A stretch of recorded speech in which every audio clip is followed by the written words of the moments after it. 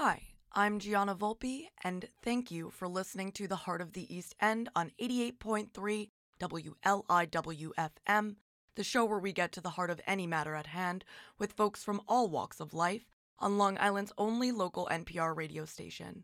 We stream online at WLIW.org/radio and welcome your comments, questions, and collaborations of all kinds on the Heart of the East End. Live from the WLIW-FM studio in Southampton, New York on October 7th, 2022, I'm Gianna Volpe with local news on Long Island's only NPR radio station.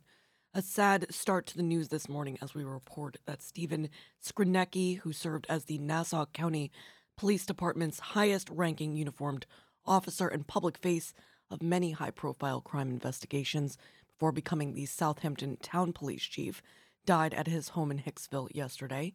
Robert Brodsky and Matthew Chase report on Newsday.com that Skrzynecki, 69, had been sick with myelodysplastic syndrome, a form of cancer, for the past 7 months, according to his son, Scott, who serves as a detective sergeant in Nassau's 3rd Squad. Quote, "While my father obviously devoted his whole career to public service, his devotion to his family and his friends was 10 times as strong," Scott Skrzynecki said Thursday.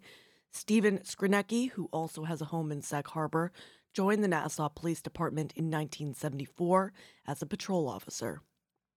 During a 42-year career with the department, he would oversee robbery, vice, narcotics, internal affairs, and detective units before becoming chief of the department, the highest uniformed rank under the commissioner. In 2017, Skrzynecki left the NCPD, one of the nation's largest suburban police departments, to take over the 100-member Southampton Town Police Force. Southampton Town Supervisor Jay Schneiderman called Chief Skrzynecki one of the finest individuals he has ever known, adding, "The chief led a distinguished career in law enforcement, which included serving as our police chief for 6 years, always making public safety his highest priority. Southampton Town is forever grateful for his service," Schneiderman said. Captain James Kiernan will assume Skrzynecki's duties in Southampton on an interim basis, according to Town Police spokesperson Lieutenant Susan Ralph. In other news, a federal judge yesterday blocked large portions of a New York gun law, jeopardizing a measure that was passed just 3 months earlier and underscoring the difficulty that states may face in restricting the public carrying of firearms after a major Supreme Court ruling in June. In a 53-page order, the judge, Glenn T.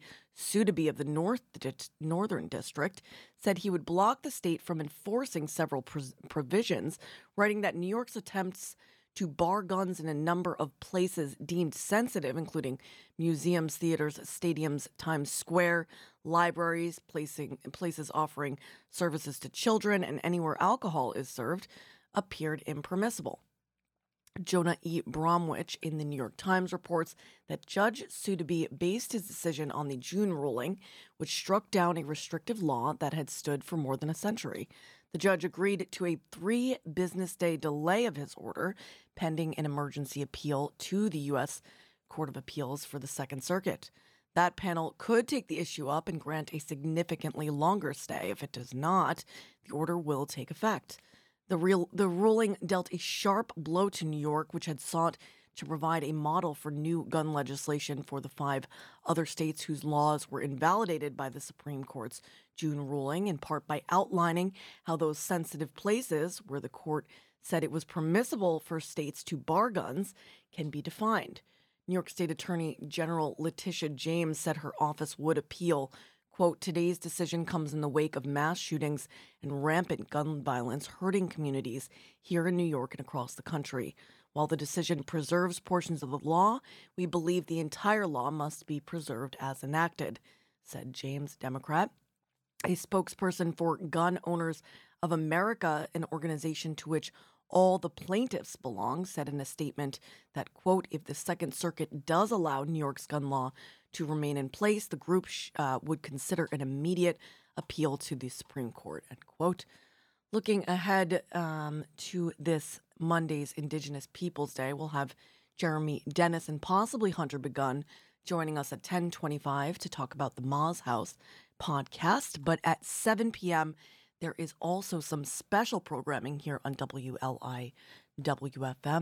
Indigenous Youth Nation will celebrate culture, empower youth, nourish knowledge, inspire intergenerational dialogue, and build strong roots for our future generations. In recognition of Indigenous Peoples Day this Monday, October 10th at 7 p.m., right here on WLIWFM. And finally, it's a sad sandwich of a news report this morning. Police said the pilot of a single-engine airplane, who is also the president of the East Hampton Aviation Association, was killed yesterday when his aircraft crashed off 3 Mile Harbor. John Asbury and Robert Brodsky report on Newsday.com that East Hampton Town Police received a 911 call shortly after 12:30 p.m. Thursday, reporting the crash on the water's edge along Oyster Shores, where it appeared the plane suffered some kind of catastrophic mechanical failure, causing it to crash. The pilot was identified last night as Kent Furing, 57, of Sagaponack, a film and television producer and esteemed member of the East Hampton flying community. Furing was the president of the East Hampton Aviation Association, a pilots advocacy group, and a member of the recently disbanded Airport Management Advisory Committee, which advised the town on the management of East Hampton Airport. He was a native of Miami who had summered with his family in Amagansett since childhood, and more recently split his time between LA, New York City, and Sagaponack. Witnesses of yesterday's plane crash told police they saw what appeared to be a wing that broke off the fuselage before the aircraft spiraled downward into the water, according to Christopher L. Anderson, a captain with the East Hampton Town Police. FAA officials said the plane was a C-MAX M22 fixed-wing amphibious aircraft with 2 seats. How incredibly cool. The FAA and the National Transportation Safety Board will investigate, with the crash scene handled by the NTSB, which handles all aircraft incidents. A flight-aware history of the plane's registration number shows it was registered in East Hampton in April. The plane took off from East Hampton Town Airport at 12:19 on Thursday. It was in the air for about 9 minutes and was last seen at 12:28 near East Hampton, according to online records. Rest in love, Mr. Furing. Staying in the sky, but sliding over to Sag Harbor for the weather in honor of our first guest, director J.D. Dillard, who will be attending the Hamptons International Film Festival tomorrow as HIF screens for the first time in the United States his new film, Devotion, based on the best-selling book by Adam Makos about 2 elite U.S. Navy fighter pilots during the Korean War. You will not want to miss that at about 9:25 here on The Heart.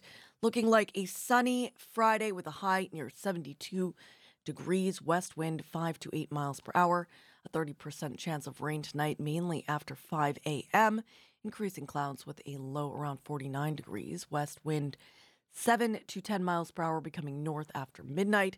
Right now, it's a lovely 62 degrees, and I've got the gold edition getting started for you this morning with Vance Joy. We've got First Aid Kit, Yeah Yeah Yeahs, Fruit Bats, and Don Cherry before Neil Young. Wrapping it all around Eva Cassidy's Fields of Gold. I played an Eva Cassidy track for you, I think this week, and got a lovely note and a request for Eva's version of Fields of Gold. So we've got that coming up for you. 21 Pilots and Noah and the Whale. After that, your featured local track will be Gold Watch and Chain from the Bell Curves, with a big hug going out to WLIWFM's own Delaney Hafner. I'm Gianna Volpe. This is Vance Joy, and you, whoever you are out there, you're awesome. And you're listening to Long Island's only local NPR radio station, WLIWFM. Stay tuned.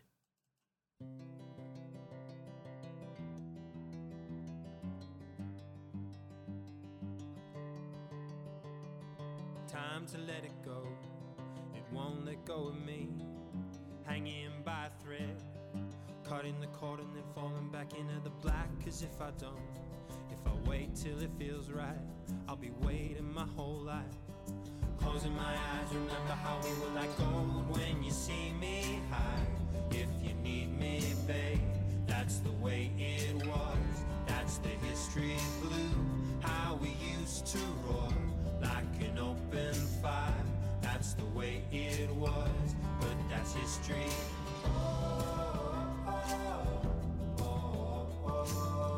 That's the way it was, but that's history.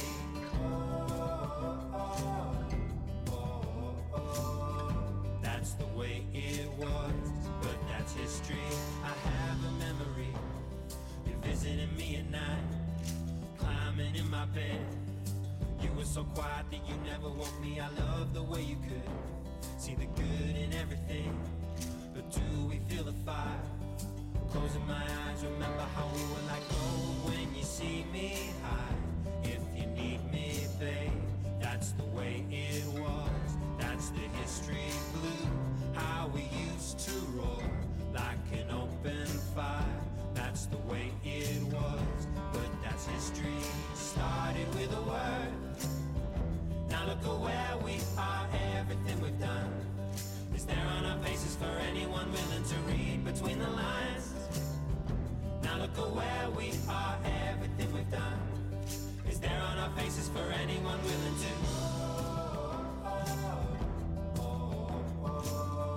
That's the way it was, but that's history.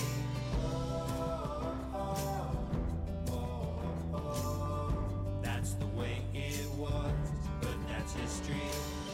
Well, I got a feeling, darling, it's possible. This love's got no ceiling now, and it's just so strong. And I got a feeling like everything is possible. I'm trying to change.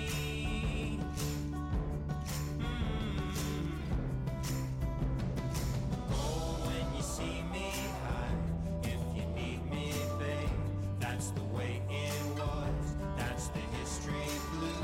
How we used to roar like an open fire. That's the way it was, but that's history.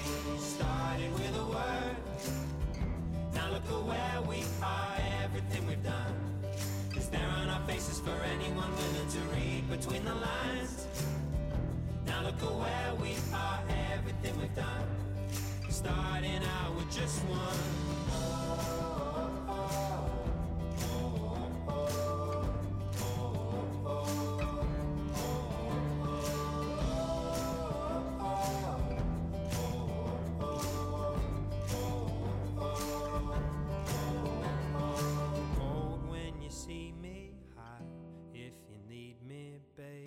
That's the way it was, but that's history.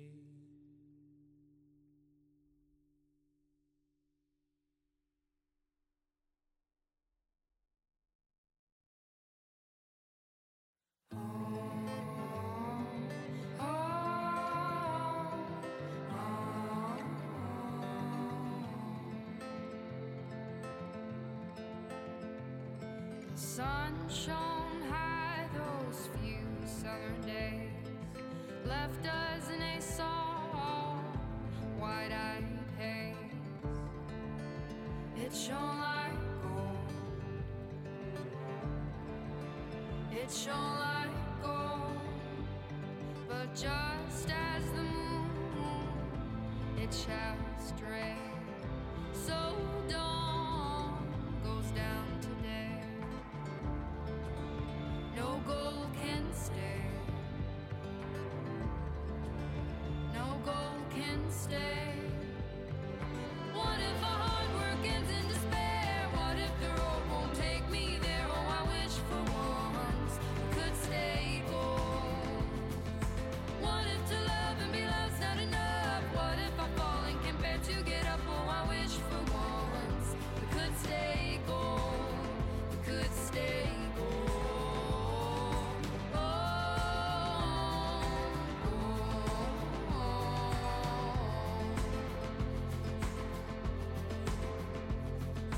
We're on our way through rugged land.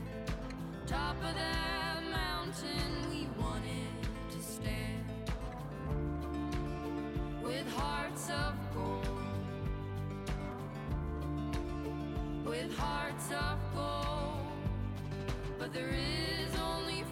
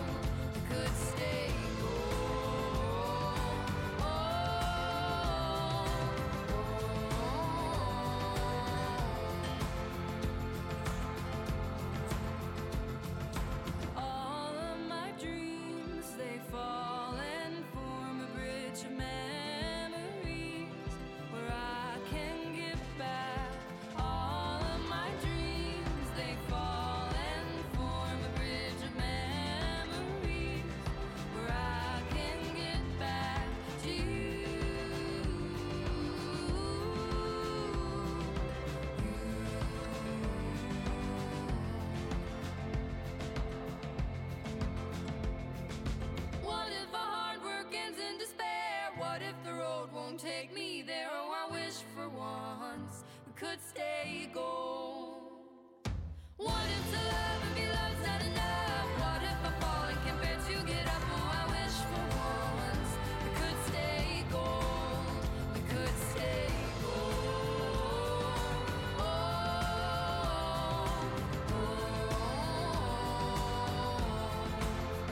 could stay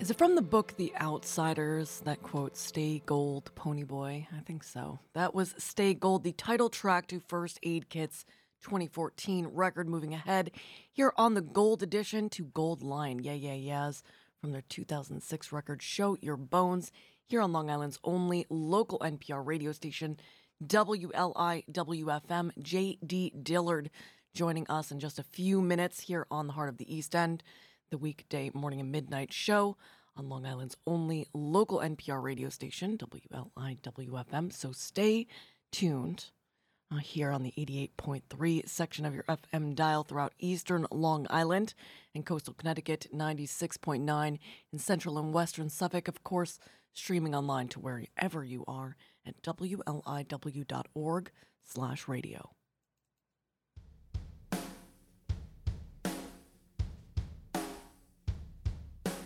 Gold line's gonna tell me where the light is.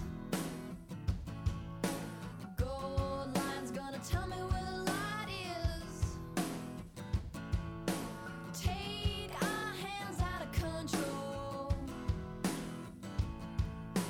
Take our hands out of control. Now tell me what you saw. Tell me what you saw. There was a crowd of seas inside, outside. I must have done a dozen each. It was the height I grew, the weight the shell was crushing you. I've been around a few.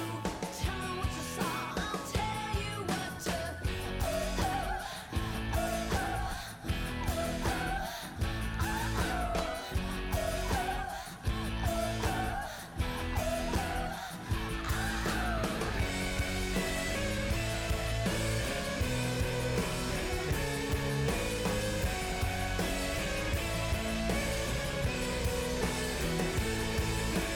Gold line's gonna tell me where the light is. Gold line's gonna tell me where the light is. Take our hands out of control.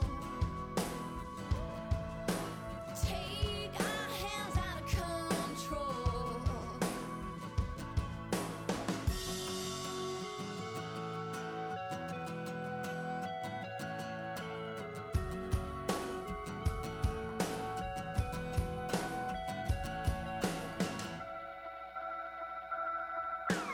Outside, inside, this is a moon without a tide. We'll build a fire in your eyes. We'll build a fire when the colors getting brighter. Cool desire makes a move without a tide. Tell me what you saw. I'll tell you what to.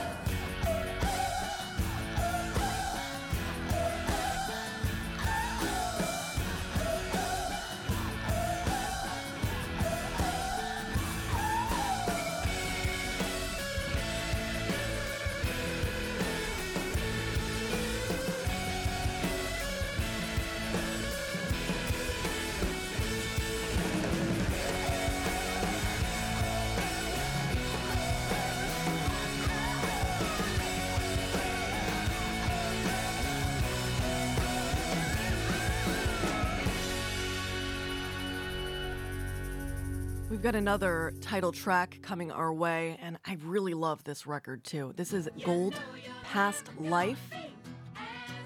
Fruit Bats here on WLIWFM. A ship, a bit, a sea, a fire.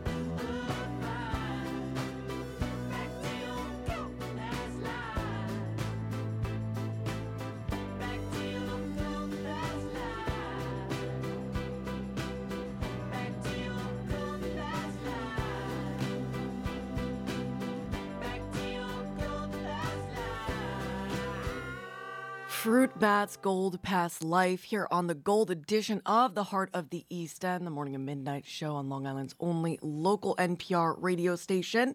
It is Friday morning at 9:30, which means it is time for our Friday morning tea underwritten by Village Overhead Doors, of course, just after midnight. If you're listening to the replay, and we are honored to have on the show this morning director J.D. Dillard, whose brand new film Devotion is going to have its first screening here in the U.S., a special screening tomorrow, too, actually, during the Hamptons International Film Festival. Good morning, J.D. Welcome to the show. Good morning. Thanks for having me. Super psyched to see Devotion. Let's talk a little bit about how you decided to make this film. Of course, it's about Jesse Brown, who was the first African-American pilot to graduate from Navy training. We're talking about racist hostility in a recently desegregated military, and we're talking about the Korean War.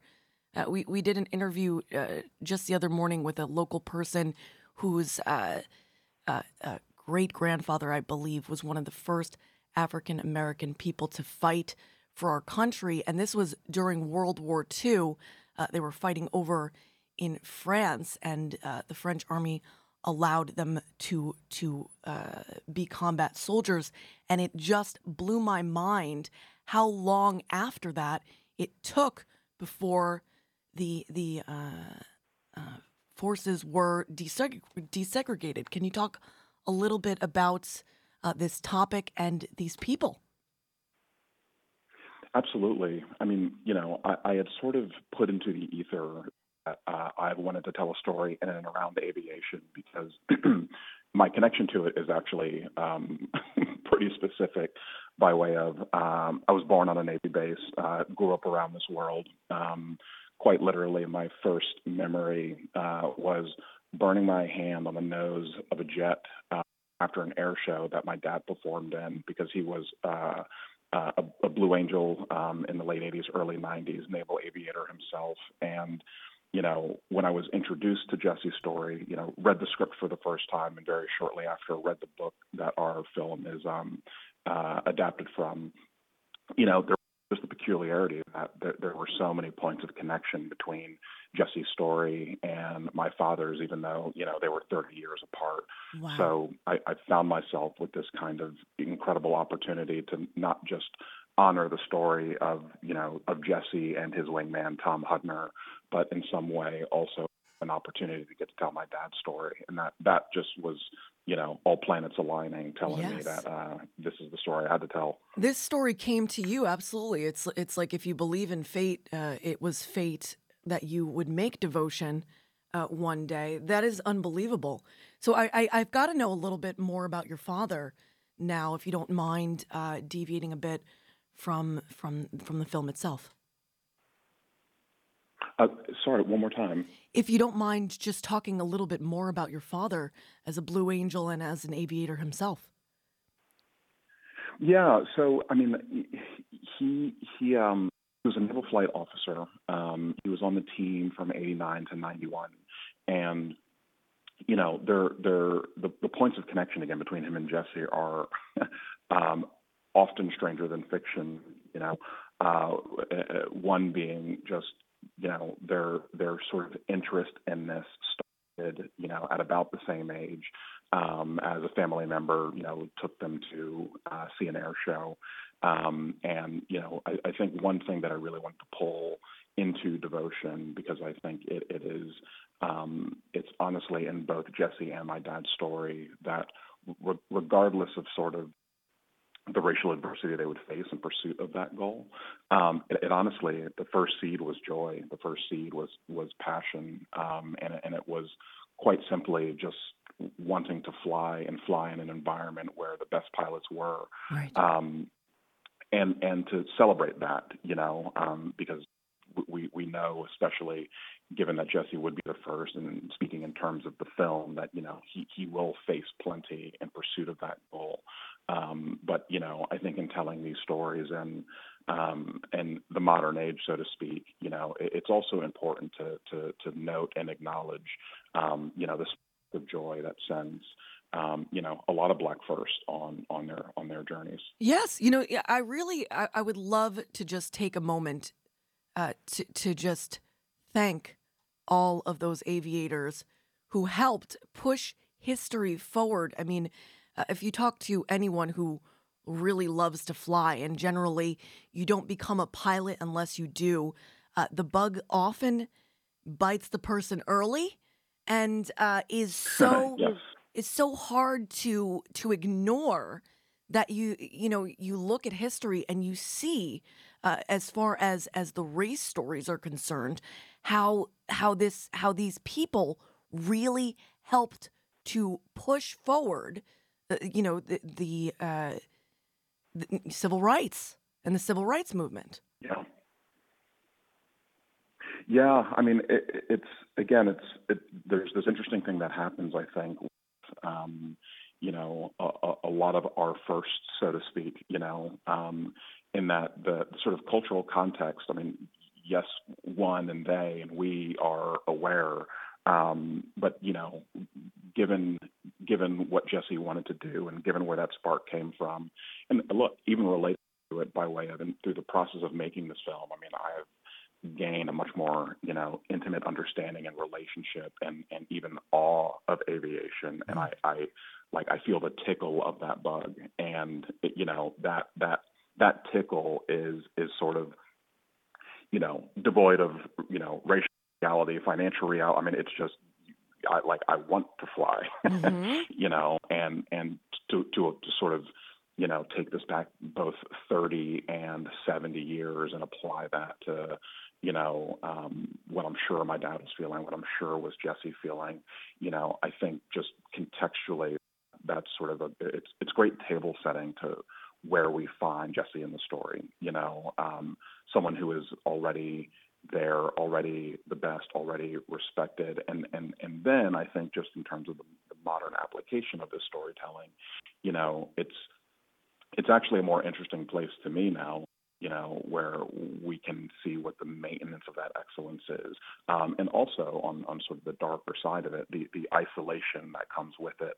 And that is certainly a piece that, in trying to tell Jesse's story earnestly and honestly, I would often go back to my dad and be like, well, what was it like? Not just getting there, but then staying there, being the only person there. Right. And, what that does to both your kind of heart, mind, and soul, when at so many times it is just you by yourself. Right. Standing alone, standing apart, fighting the good fight, as they say. It's a beautiful thing in hindsight, but when you're the one doing it, yes, very lonely, very difficult. And that's part of the reason why it's so important to honor folks like Jesse. I do want to mention Tom Hudner Jr.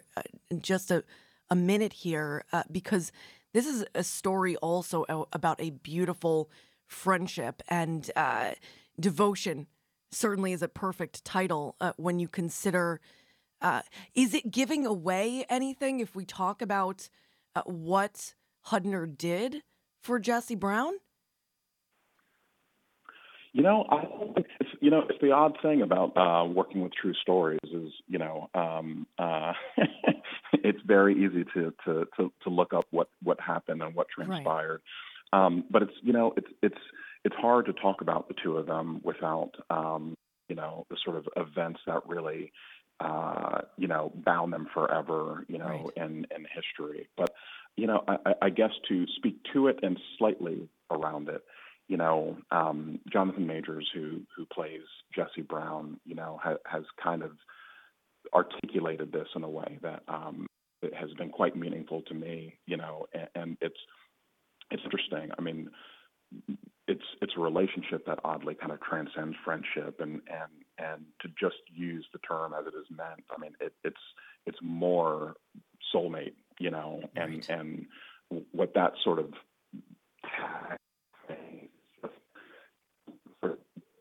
destiny, the cosmic aspect of, two men who, you don't even have to be best friends to be bound in this way, and to be part of each other's stories in such a specific way. And Sure, of course. But the title speaks to a large part of this theme, devotion. And the lengths that we go to for one another. But what was important to me, again, in telling this story today, is that it's not the story's not arced in a very plain and simple racism ended in 1951 kind of way. Right. It's actually Right. it's actually a story of mutual understanding, and sort of through the modern lens, understanding that it's not as linear as one might think. There's a lot of nuance required to being there for someone, and you also have to take into consideration someone's agency when wanting to be there for someone. So I think these are ways that we hope devotion can sort of, again, even though it takes place in 1950, speak to the things that we're going through with a modern brushstroke. JD, we cannot thank you enough for making Devotion, and we're so excited to be sharing in the first special screening here in the States. Tomorrow at 11:15 at Sag Harbor Cinema, there will be a showing at 12:15 at East Hampton Middle School. You'll be there, JD, not only with your producer, Rachel Smith, but lead actress Christina Jackson. So excited to meet all of you to see the film.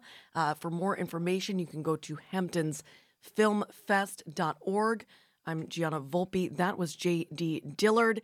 This is Don Cherry, and you, whoever you are out there, you're awesome. And you just heard the Friday Morning Tea, underwritten by Village Overhead Doors, here on Long Island's only NPR radio station, WLIWFM.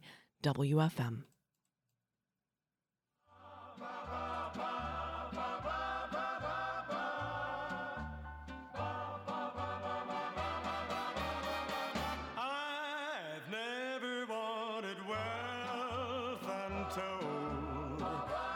My life has one design. A simple little band of gold to prove that you are mine. Don't want the world to have and hold, for fame is not my line. Just want a little band of gold to prove that you are mine. Some sail away to Araby and other lands of mystery, but all the wonders that they see will never tempt me. Their memories will soon grow cold till the end of time. There'll be a little band of gold to prove that you are mine. Don't want the world to have and hold, for fame is not my line.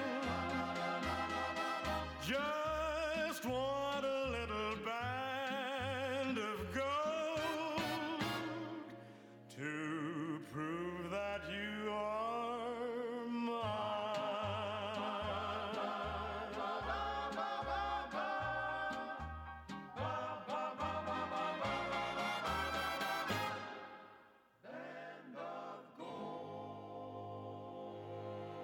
From Band of Gold to Heart of Gold, going to Neil Young's Harvest record of 72.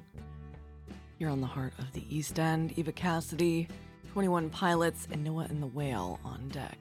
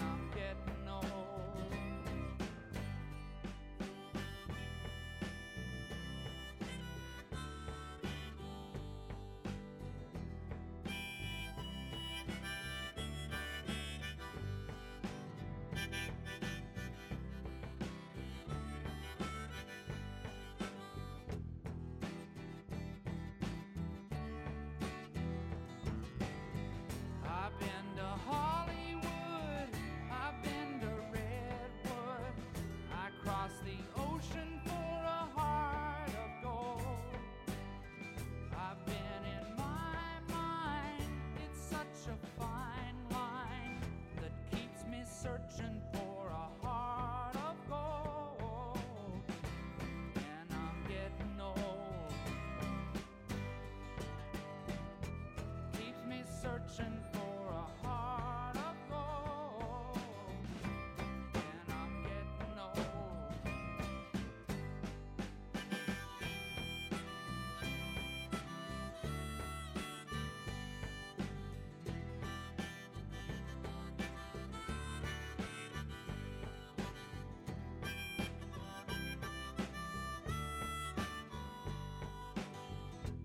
Keep me searching for a heart of gold. You keep me searching and I'm growing old. Keep me searching for a heart of gold. I've been a miner for a heart of gold.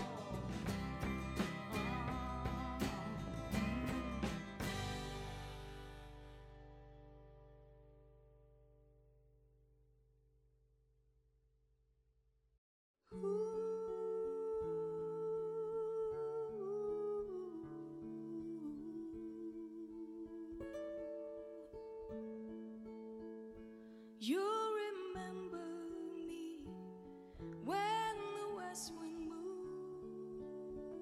among the fields of barley. You can tell the sun in his jealous sky when we walked in fields of gold. So she took her love for to gaze a while among the fields of barley. In his arms she fell as her hair came down among the fields of gold. Will you stay with me?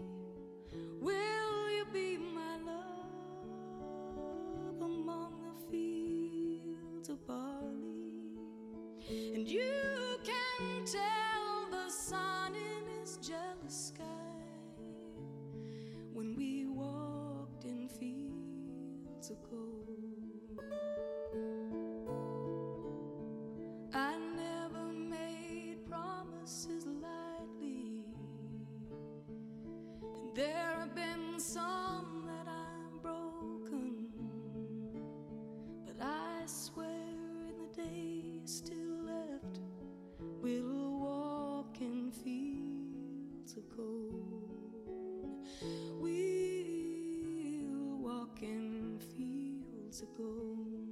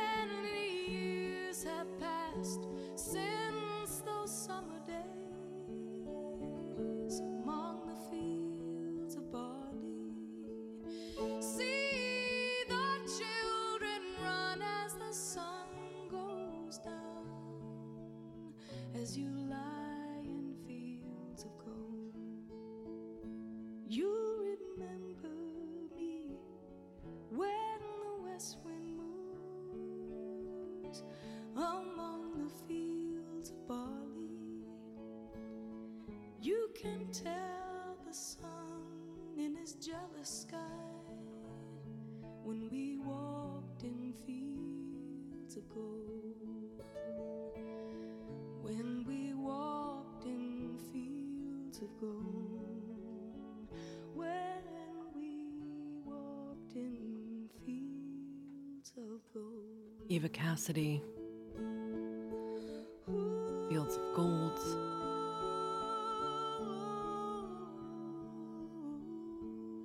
And 21 Pilots here on WLIWFM NPR Radio.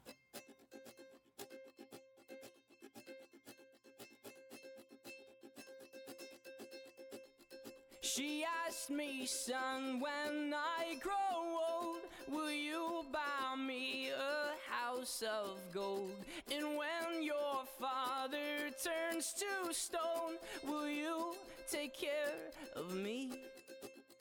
She asked me, son, when I grow old, will you buy me a house of gold? And when your father turns to stone, will you take care of me?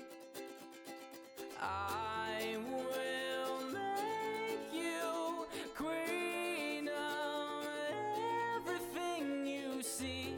I'll put you on the map, I'll cure you of disease.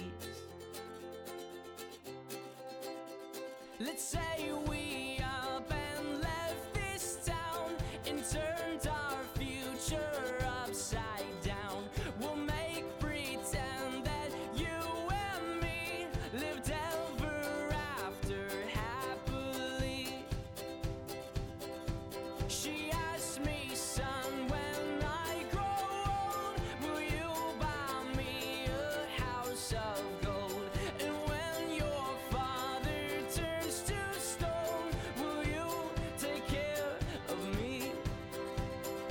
I will make you queen of everything you see. I'll put you on the map, I'll cure you of disease. Oh, and since we know that dreams are dead and life turns plans up on their head, I will plan to be a bum, so I just might become someone.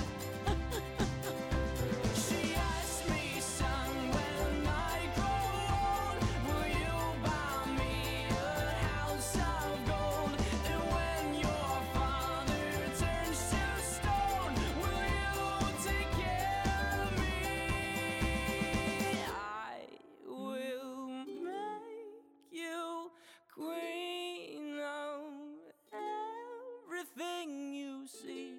I'll put you on the map, I'll cure you of disease. I love that one. All right, I'm going to be leading you into the NPR news break with the Bell Curves Gold Watch and Chain. But first, Noah and the Whale, Silver and Gold from the Heart of Nowhere record here on WLIWFM.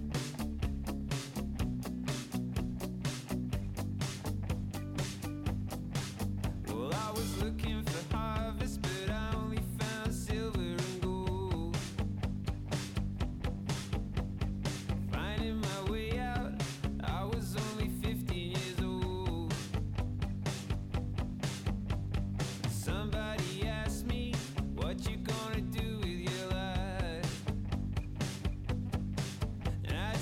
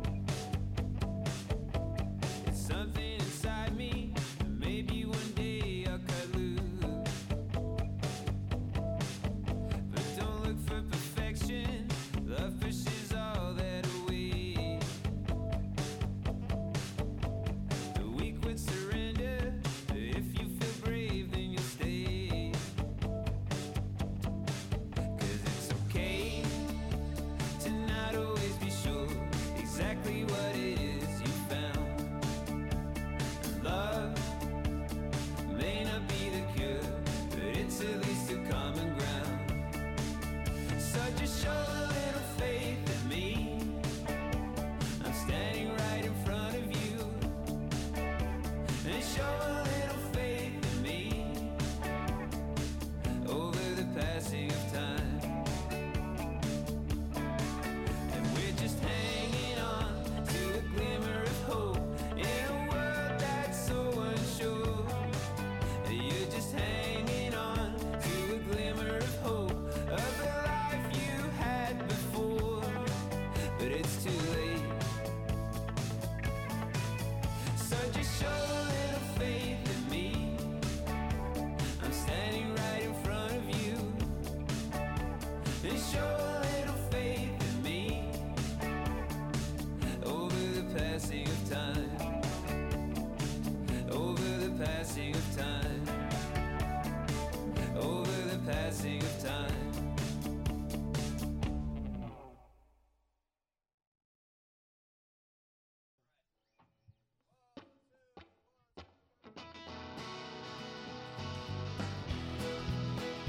Oh, upon you, my gold watch and chain, love.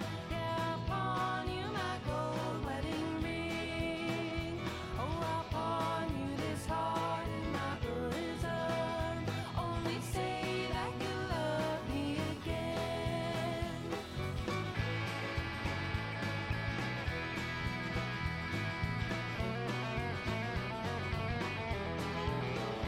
Darling, how could I stay here without you? I have nothing to ease my poor heart. This old world would seem sad, love, without you. Tell me now that we never will part. And upon you, my gold watch and chain, love. Oh, upon you, my gold wedding ring. Yeah, upon you, this heart in my bosom. Only say that you love me again.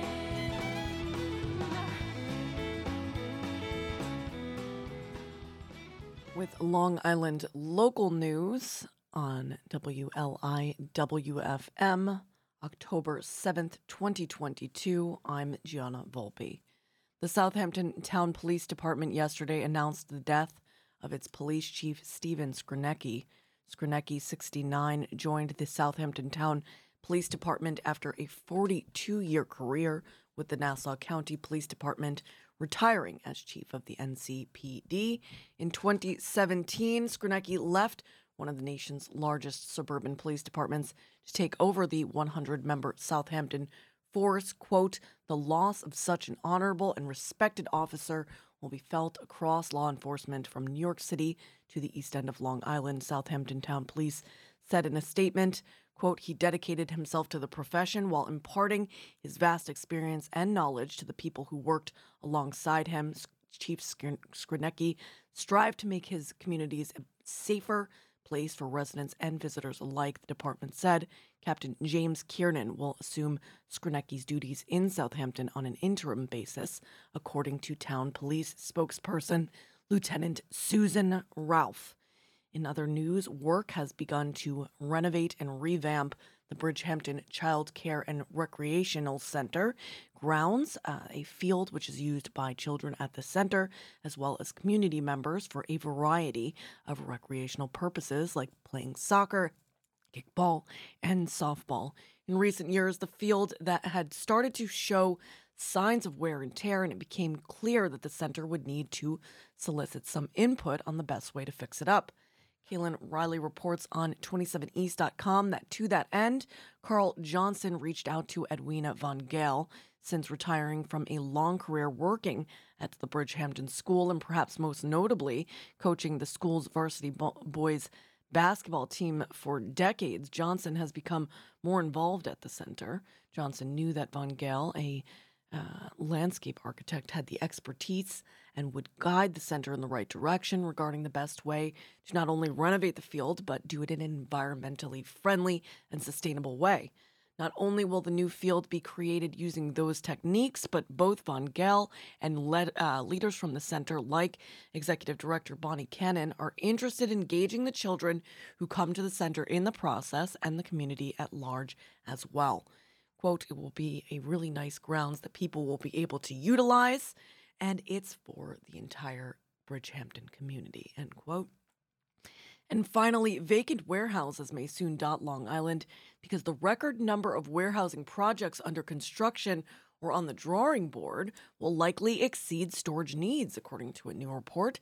James T. Medora reports on Newsday.com that the industry's vacancy rate is projected to climb from 2.4% last year to between 6 and more than 9% by 2027 in Suffolk County if most of the proposed projects are completed. The economic development analysis firm Camoin Associates states in the report, Suffolk is home to 68% of Long Island's warehouse space. Camoin was hired by the Brookhaven Town Industrial Development Agency to study the future of warehousing. IDA board members sought the additional information after receiving 5 applications for tax breaks from developers who together want to construct 2 million square feet of warehouses in the town of Brookhaven, or 25% of the total additional warehouse space being proposed in Nassau and Suffolk counties. Quote, we see real potential for overbuilding. That's John Walker, an analyst for Camoin, which is based in upstate Saratoga Springs. The potential for an upcoming recession could definitely drop back demand for warehouse space, and the extent to which interest rates go up could make some of these projects no longer feasible, end quote. He and Camoin Chief Operating Officer Rachel Selsky said the drawbacks of overbuilding include the closure of existing warehouses, job losses, and tax breaks awarded to projects that cannot afterward find tenants. The Developers Group Association for a Better Long Island said the report's conclusions weren't surprising, and the Brookhaven leaders should trust market forces. Quote, when the financial community determines projects are not viable, it's an indication that the need for this kind of construction has receded, the group's executive director, Kyle Strober, said this week.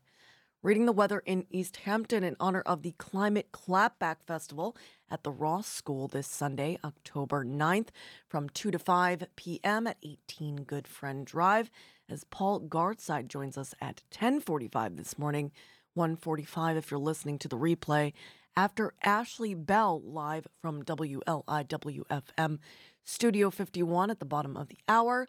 Looking like a sunny Friday with a high near 71 degrees, southwest wind 7 to 9 miles per hour, and a 30% chance of rain mainly after 5 a.m. tomorrow morning. Increasing clouds tonight with a low around 48 degrees, west wind 6 to 8 miles per hour, becoming north after midnight. Right now it's 66 degrees, and we are getting back to the gold edition of The Heart with a little Townes Van Zandt, Fleetwood Mac, Passenger, and Portugal the Man on Deck. I'm Gianna Volpe.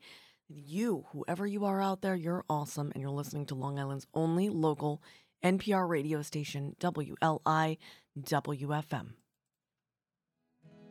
There was this, I gotta tell y'all this joke. There was this drunk walking down the street, and he walks up to this cop, and he says, man, somebody stole my car. And the cop says, well, where was it? And he says, it was right on the end of this key. The cop says, I don't know, man. Why don't you go down to the precinct house and report it down there, and they'll fill out all the proper forms, you know, and all that stuff. The guy says, okay, and he starts to walk off, and the cop says, before you go downtown, you better zip up your fly. The guy looks down and says, oh, man, they got my girl, too.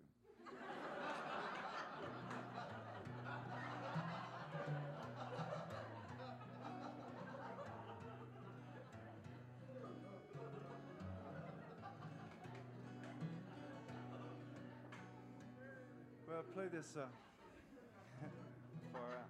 I learned that from Jerry Jeff Walker. I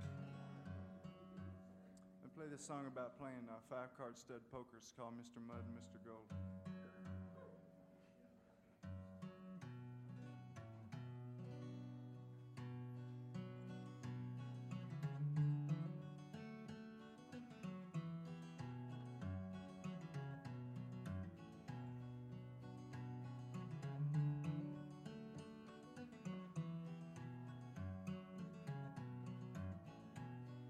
Well, the wicked king of clubs awoke.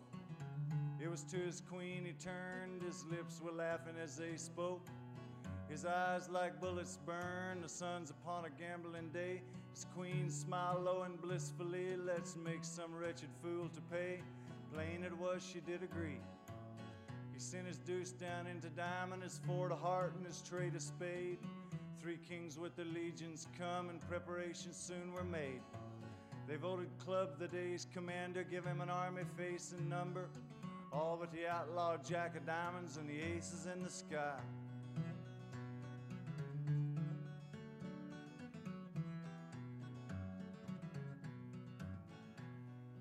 Well, he give his 7's first instruction, spared me a game of stud, stakes unscarred by limitation between a man named Gold and a man named Mud. And Club filled Gold with greedy vapors till his long green eyes did glow. Mud was left with the sighs and trembles, watching his hard-earned money go. Flushes fell on Gold like water tins, they paired and paired again. But the aces only flew through heaven, and the Diamond Jack called no man friend. The Diamond Queen saw Mud's ordeal, began to think of her long-lost son, fell to her knees with a mother's mercy, prayed to the angels, everyone. The Diamond Queen, she prayed and prayed, and the Diamond Angel filled Mud's hole. And the wicked king of clubs himself fell face down in front of Gold. Now 3 kings come to Club's command, but the angels from the sky did ride. 3 kings up on the streets of Gold, 3 fireballs on a muddy side. The Club Queen heard her husband's call, but Lord, that Queen of Diamonds' joy, when the outlaw in the heavenly hall turned out to be her wandering boy. Now Mud he checked and Gold bet all, and Mud he raised and Gold did call, and that smile just melted off his face when Mud turned over that diamond ace. Now here's what this story's told. You feel like Mud, you'll end up Gold. Feel like lost, you'll end up found. So amigo, lay them razors down.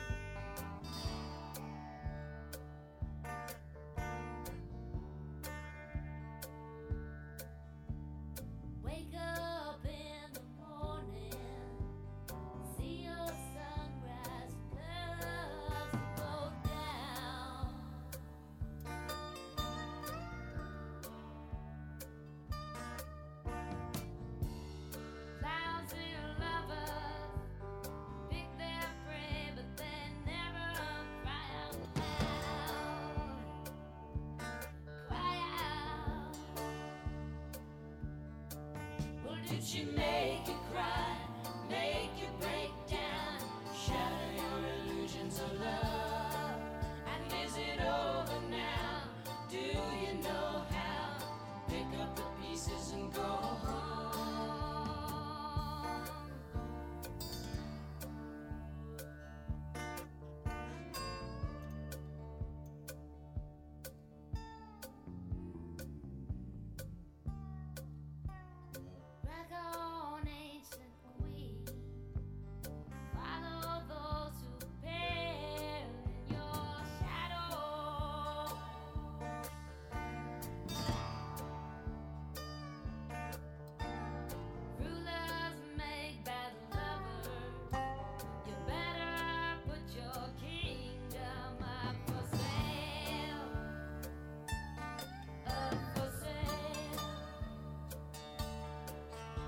She make you cry, make you break down, shatter your illusions of love.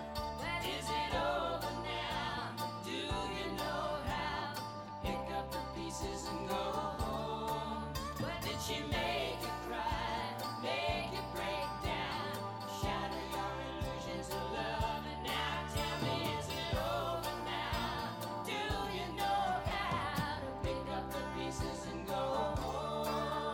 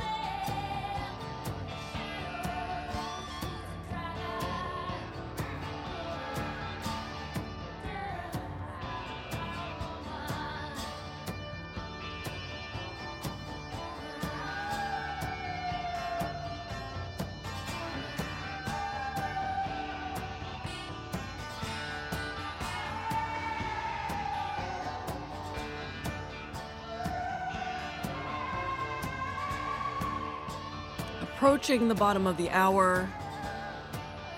10 o'clock, just after 1 o'clock if you're listening to the replay. That means it's time for our Hot Sights and Sounds segment underwritten by Sag Harbor Cinema.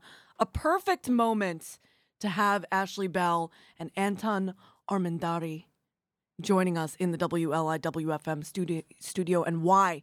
It's because it's the gold edition, but we're right on the precipice of all the tracks turning to golden songs. So we're right between Fleetwood Mac and Passenger. Golden Leaves, a little acoustic track.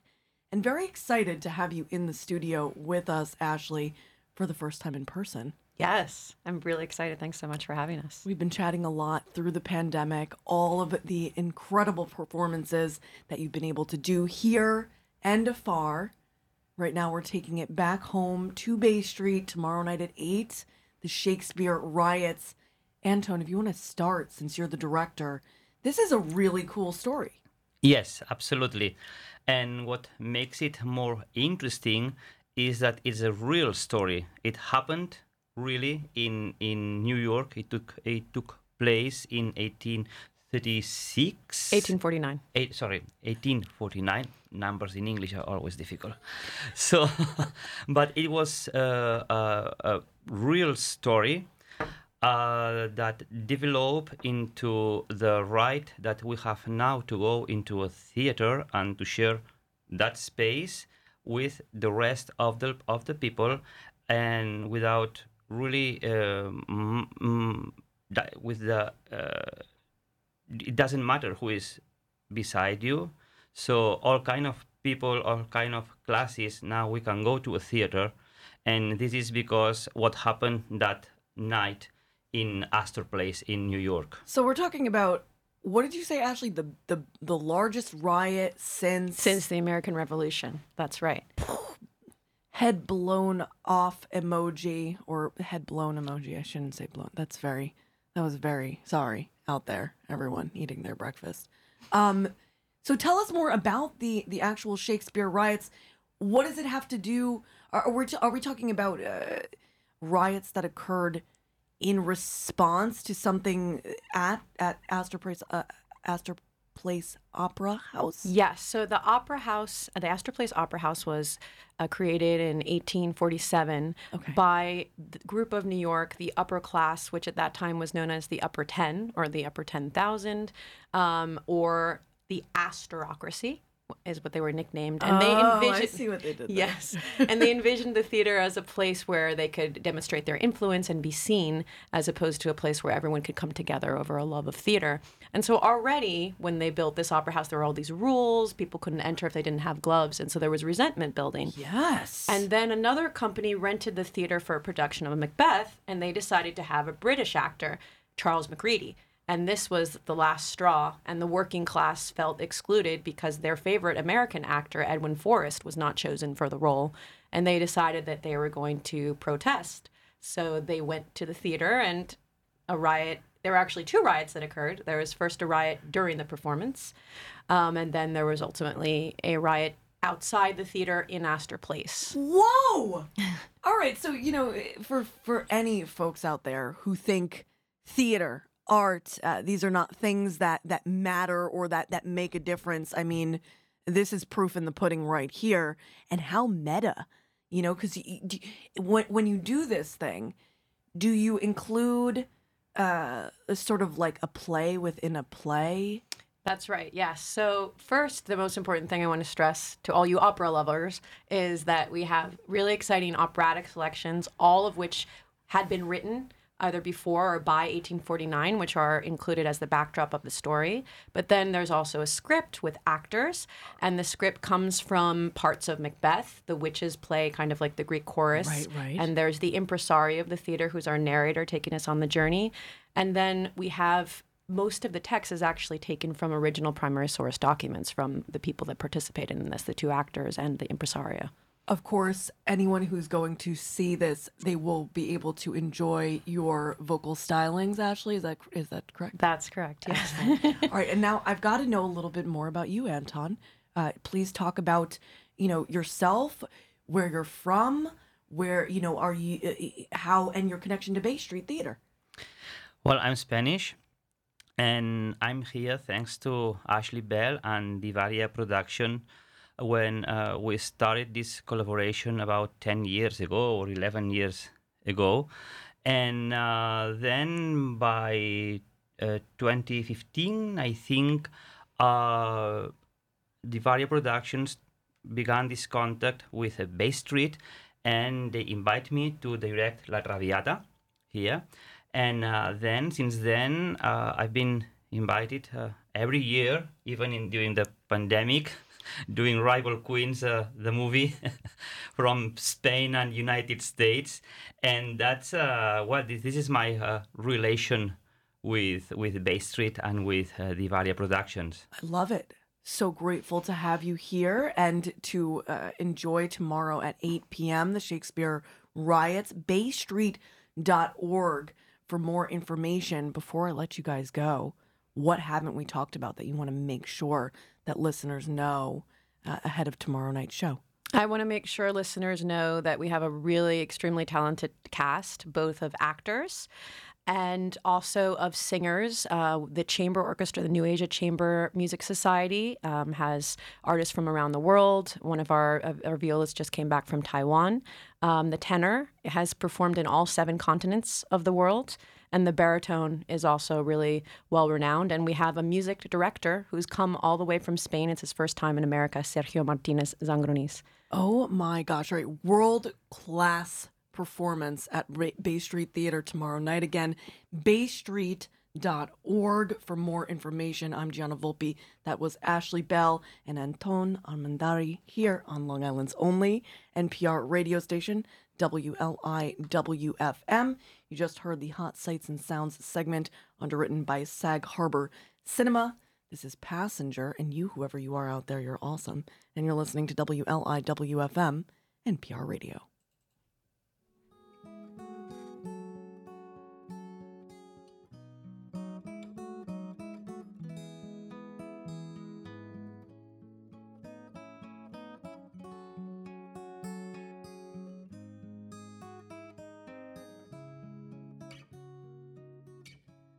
You remember how this first begun? Teeth were white and our skin was young. Eyes as bright as a Spanish sun. We had nothing we could hide. Now, my dear, we are two golden leaves, clinging desperately to winter trees,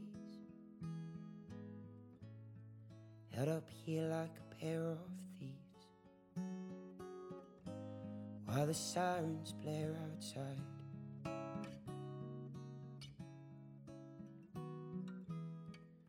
So what's left to say when every word's been spoken? What's left to see when our eyes won't open? What's left to do when we've lost all hope? And what's left to break when our hearts are broken? But sometimes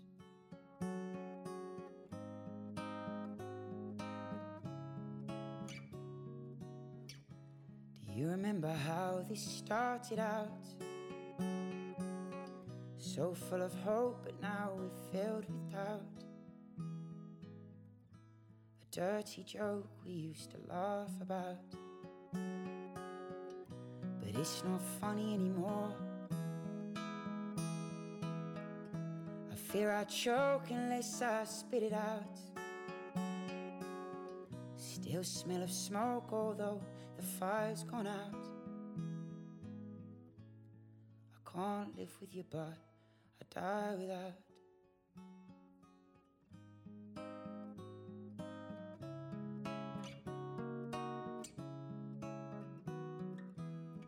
So what's left to say when every word's been spoken? What's left to see when our eyes won't open? What's left to do when we've lost all hope? And what's left to break when our hearts are broken? But sometimes.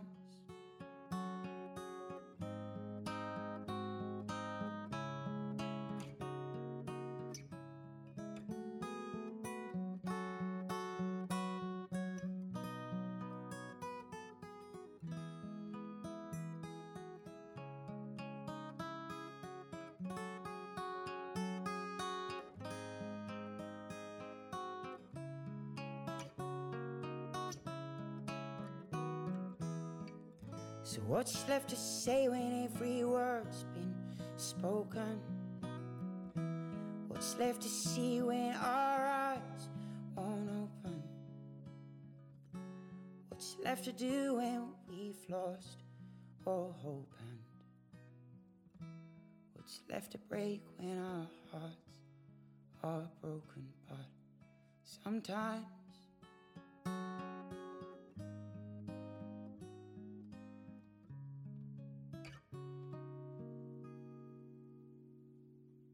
Passenger Golden Leaves from the Whispers record of 2014. We had Paul Gardside scheduled for 10:45, but he's a little early, and I'm okay with going in a little early. We're talking about the Climate Festival at the Ross School this Sunday. It looks like there's going to be a lot of really cool local organizations that are going to be there 2 to 5 p.m. at the Ross School this Sunday. And we're talking, when it comes to climate change and really the climate crisis that we are all amidst right now, what it really comes down to is personal responsibility and accountability. Am I right in saying that, Paul? Absolutely, Gianna. Yeah, that's exactly what it's about. So we're talking a bit about personal. What I like is a personal climate plan, because that's what it all comes down to, is what can we as individuals each do to help out planet Earth. So it seems like part of this climate clapback festival will be developing a personal climate plan, and I thank you so much for that, because I think that that's really helpful to talk to people one by one and say, well, what can you do today that will help out planet Earth? Even if it's something as simple as not, say, littering, putting your garbage in the right place, or being more thoughtful about your garbage. A big one that you can do, I know, is consider letting go of plastic water bottles altogether. Sounds like you thought about this, Gianna. You know what? Do you have your own personal climate action plan? I do. Every day I try to be a little bit better than the day before. I'm actually in the throes of letting go of the plastic water bottles altogether. I have not been able to kick it quite yet, but I'm on my way, and I'm thoughtful about it, and I'm trying all the time. How can I metal straw instead of a plastic straw? That's a good one. What else, Paul? Well, those are all good things, but I got to tell you, we're not going to recycle our way out of this problem. Beautifully said. I mean, those initiatives, the beach cleanups, the sorting our garbage, those are great kind of lubricants to get us focused and thinking in the right direction.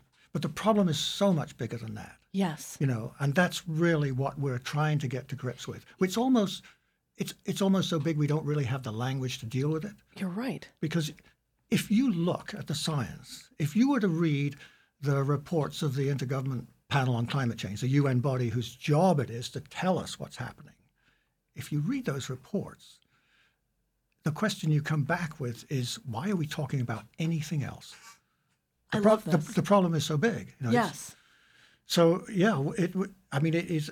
Especially when you see on a larger scale, even locally, how much waste and how much waste there is in maybe one private entity in one's town, and then you start to multiply and think about the country and the world and the amount of of waste that goes on, whether it be food or otherwise. Food's a big one. Yeah, I mean, to go back to that, I mean, who was the comedian? I think it was Dave Chappelle who said, you know, I don't get this climate crisis thing. I recycled.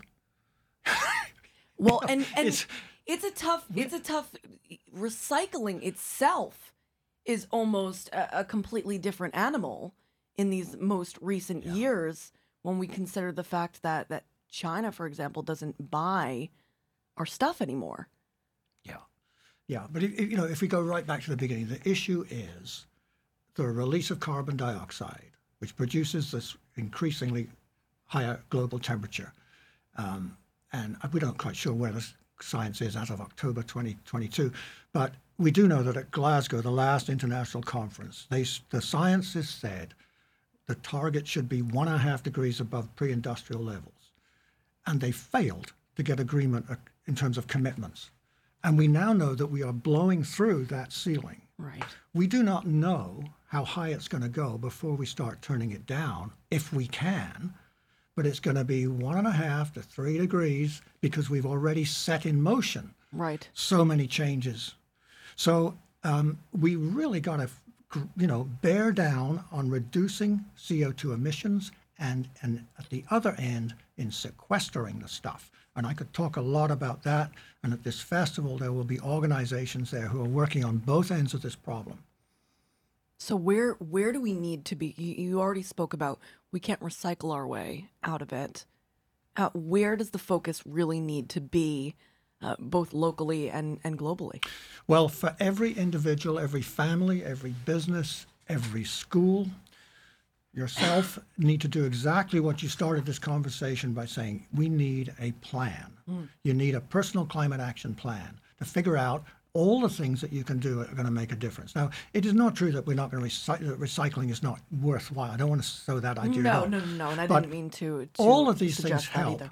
But it is the emissions that we got to focus on. So basically, we got to electrify as fast as we possibly can. Right. We got to restrain ourselves on travel, especially air travel, until they figure out how to run planes on hydrogen or something else.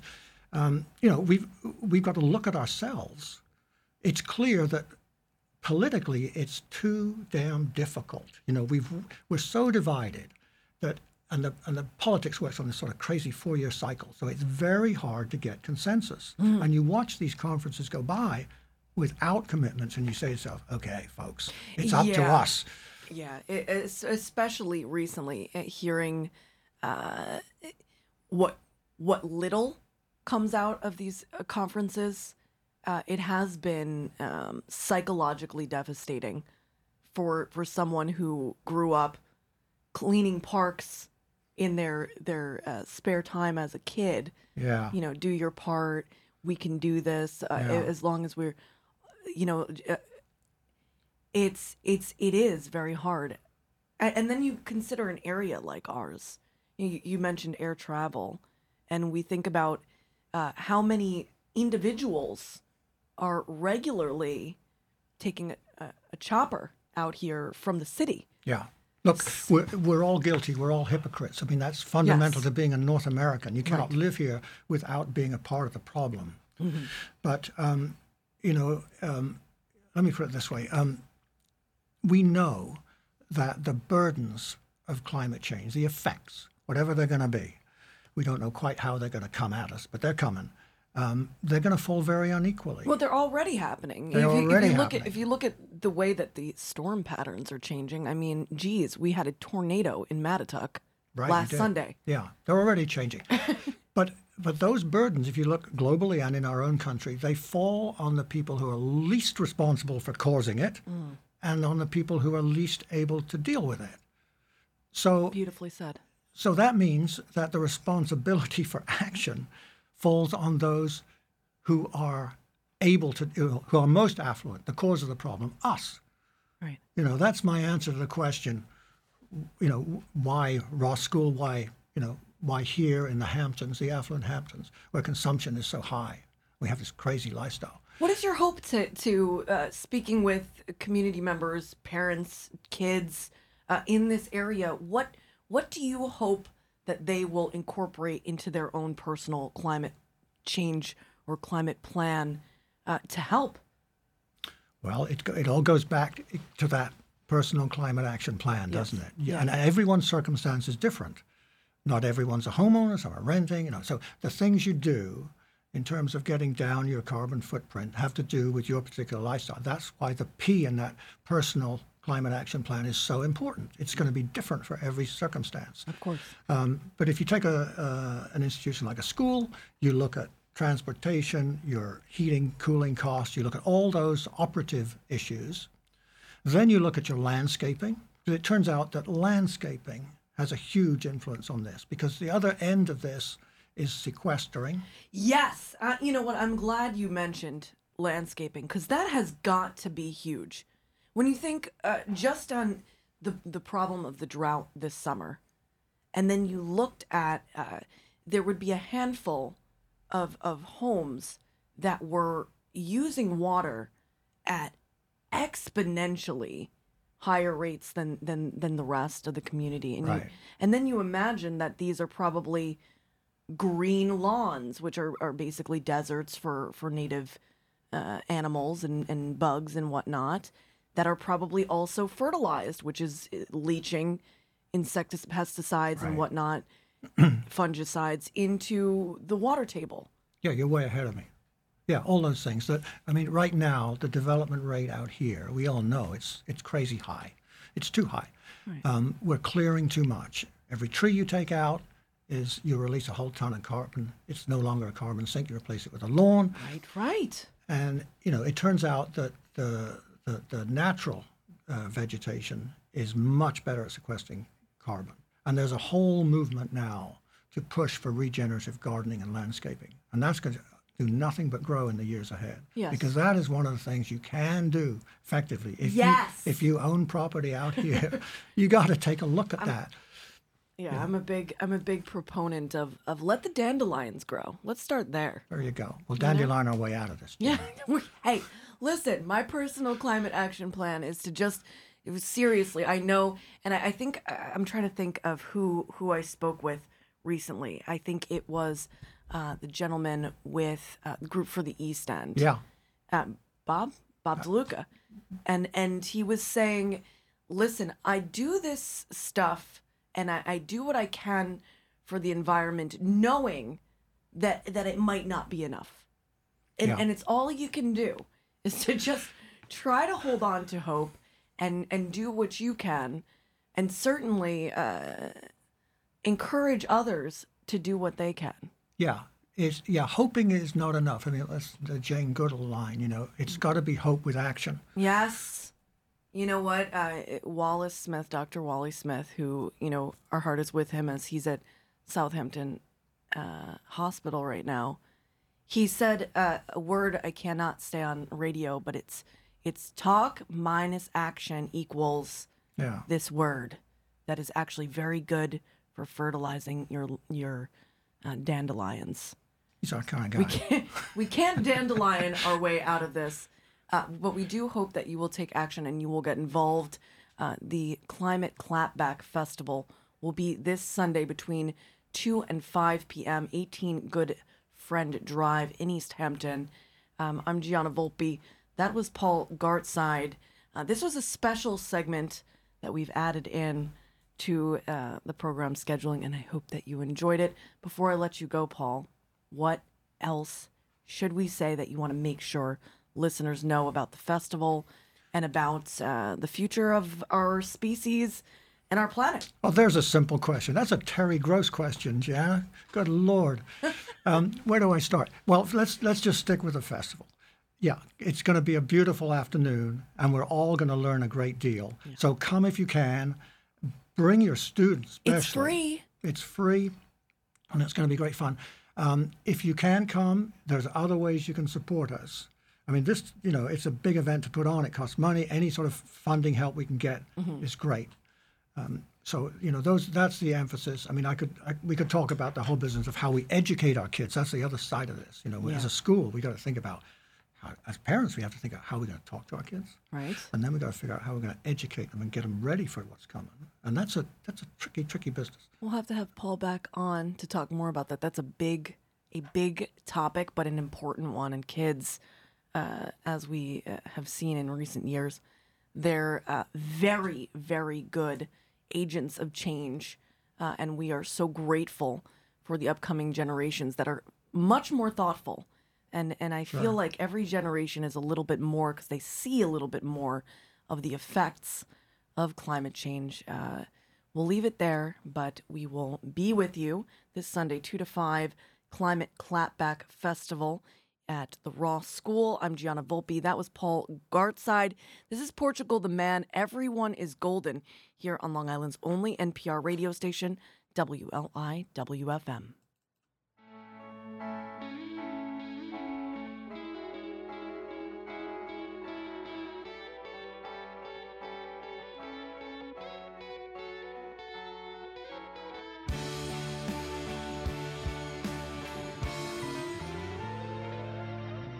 Diamonds shine like stars under the ground. Little rivers running rings around the town. Everyone's a soldier, just marching towards the ocean. Till we built all we had, moved and let it free. Everyone is golden. Everyone is golden. Nobody will love them. Nobody will love them. Everyone is golden now. Everyone is golden. Everyone is golden now. Everyone is golden. And we took a train into the town and stuck another needle in the ground. And if we never get another sound, then we know. Till we built all we had, moved and let it free. Everyone is golden. Everyone is golden. Nobody will love them. Nobody will love them. Everyone is golden now. Everyone is golden. Everyone is golden now. Everyone is golden I pick you up, gather around the school to hear just what they found. They told us they had tried, still the little boy had died. We gather around to hear just what they've done. Yeah, they shine like stars under the ground. And everyone's a soldier, just marching towards the ocean. Till we built all we had, moved and let it free. Everyone is golden. Everyone is golden. Nobody will love them. Nobody will love them. Everyone is golden now. Everyone is golden. Everyone is golden now. Everyone is golden. Nobody will love you. Nobody will love you. Nobody will love you. Nobody will love you. Nobody will love you. Nobody will love you. Nobody will love you. Nobody will love you. Nobody will love you. Nobody will love you. Nobody will love you. Everyone is golden. Portugal the Man. We've got 10 and a half minutes before the end of this edition of The Heart. That means I'm going to have to hop over so many tracks I love, including America's Sister, Golden Hair, which I used to listen to on the way to high school all the time. I'll play the Beatles' Golden Slumbers. Oh, geez, it's so hard to pick between. I feel like I'm picking between my babies here. All right, 10 more minutes of golden tracks. Probably the Stranglers, Golden Brown, My Morning Jacket, Golden. We'll see if we can sneak in a little Gandalf golden earrings here on The Heart. If you want the full playlist, find it on the WLIWFM website, wliw.org/radio. Thank you to Jonathan Tolson from Sugar's Sweet Treats, who just dropped off some Linzer tarts and ricotta cookies. Oh my gosh, I can't wait to share this with my loved ones. And that includes you, the listener of WLIW-FM's Heart of the East End, 88.3 on the FM dial throughout eastern Long Island and coastal Connecticut, 96.9 in central and western Suffolk. Of course, streaming online at wliw.org/radio. Thank you so much to my guests this morning, J.D. Dillard, Ashley Bell, Anton Armendari, and Paul Gartside, as well as our underwriters, Village Overhead Doors and Sag Harbor Cinema, here on Long Island's only local NPR radio station, WLIW-FM. I can't even help it. I'm going to play America on Long Island's only NPR radio station.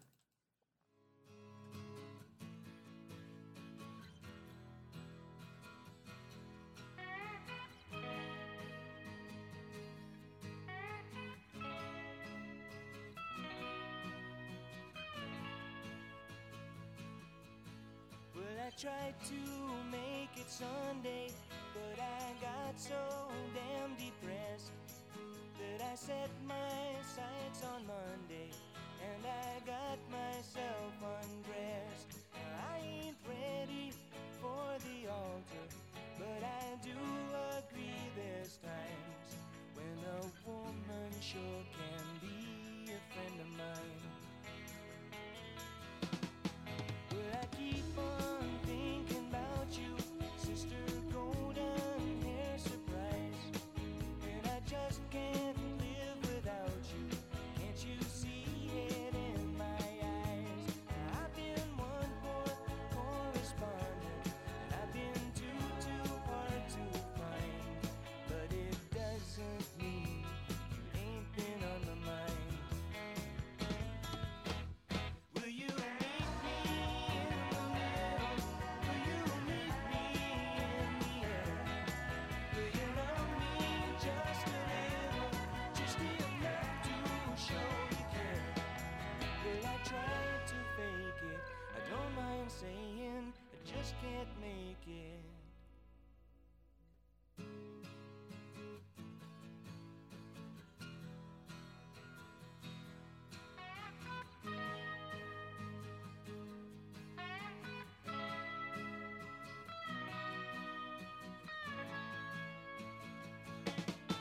Will I keep on thinking about you, sister golden hair surprise, and I just can't live without you. Can't you see it in my eyes? Now I've been one poor correspondent, and I've been too hard to find, but it doesn't mean you ain't been on my mind. Will you meet me in the middle? Will you meet me in the air? Will you love me just a little, just enough to show you care? Will I try to fake it? I don't mind saying I just can't make it.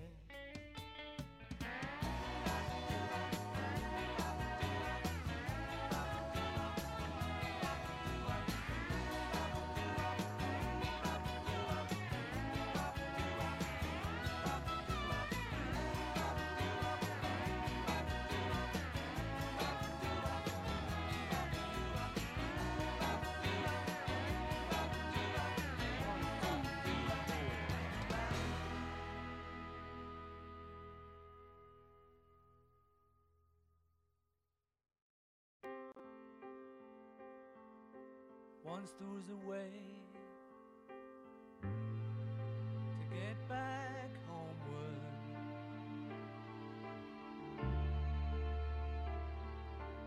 Once there was a way to get back home. Sleep, pretty darling, do not cry, and I will sing a lullaby. Golden slumbers fill your eyes. Smile.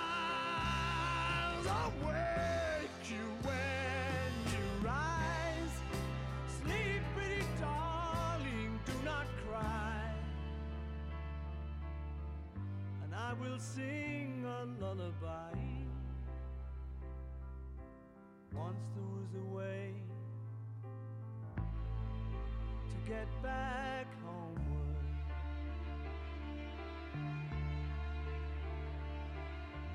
Once there was a way to get back home. Sleep, pretty darling, do not cry, and I will sing a lullaby. All right, Stag's Leap across the NPR Gold edition of The Heart of the East End to lead you into the NPR news break with My Morning Jacket. Golden from the It Still Moves record of 2003. If you want to hear the whole Golden edition of The Heart, you can find it on the Heart of the East End program page on WLIW.org/radio.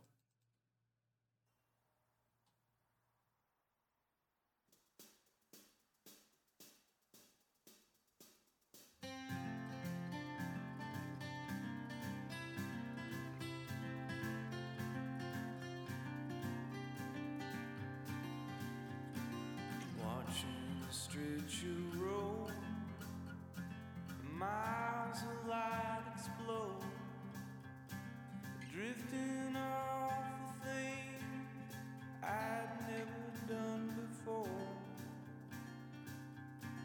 Watching the crowd roll in, out go the lights, it begins, feeling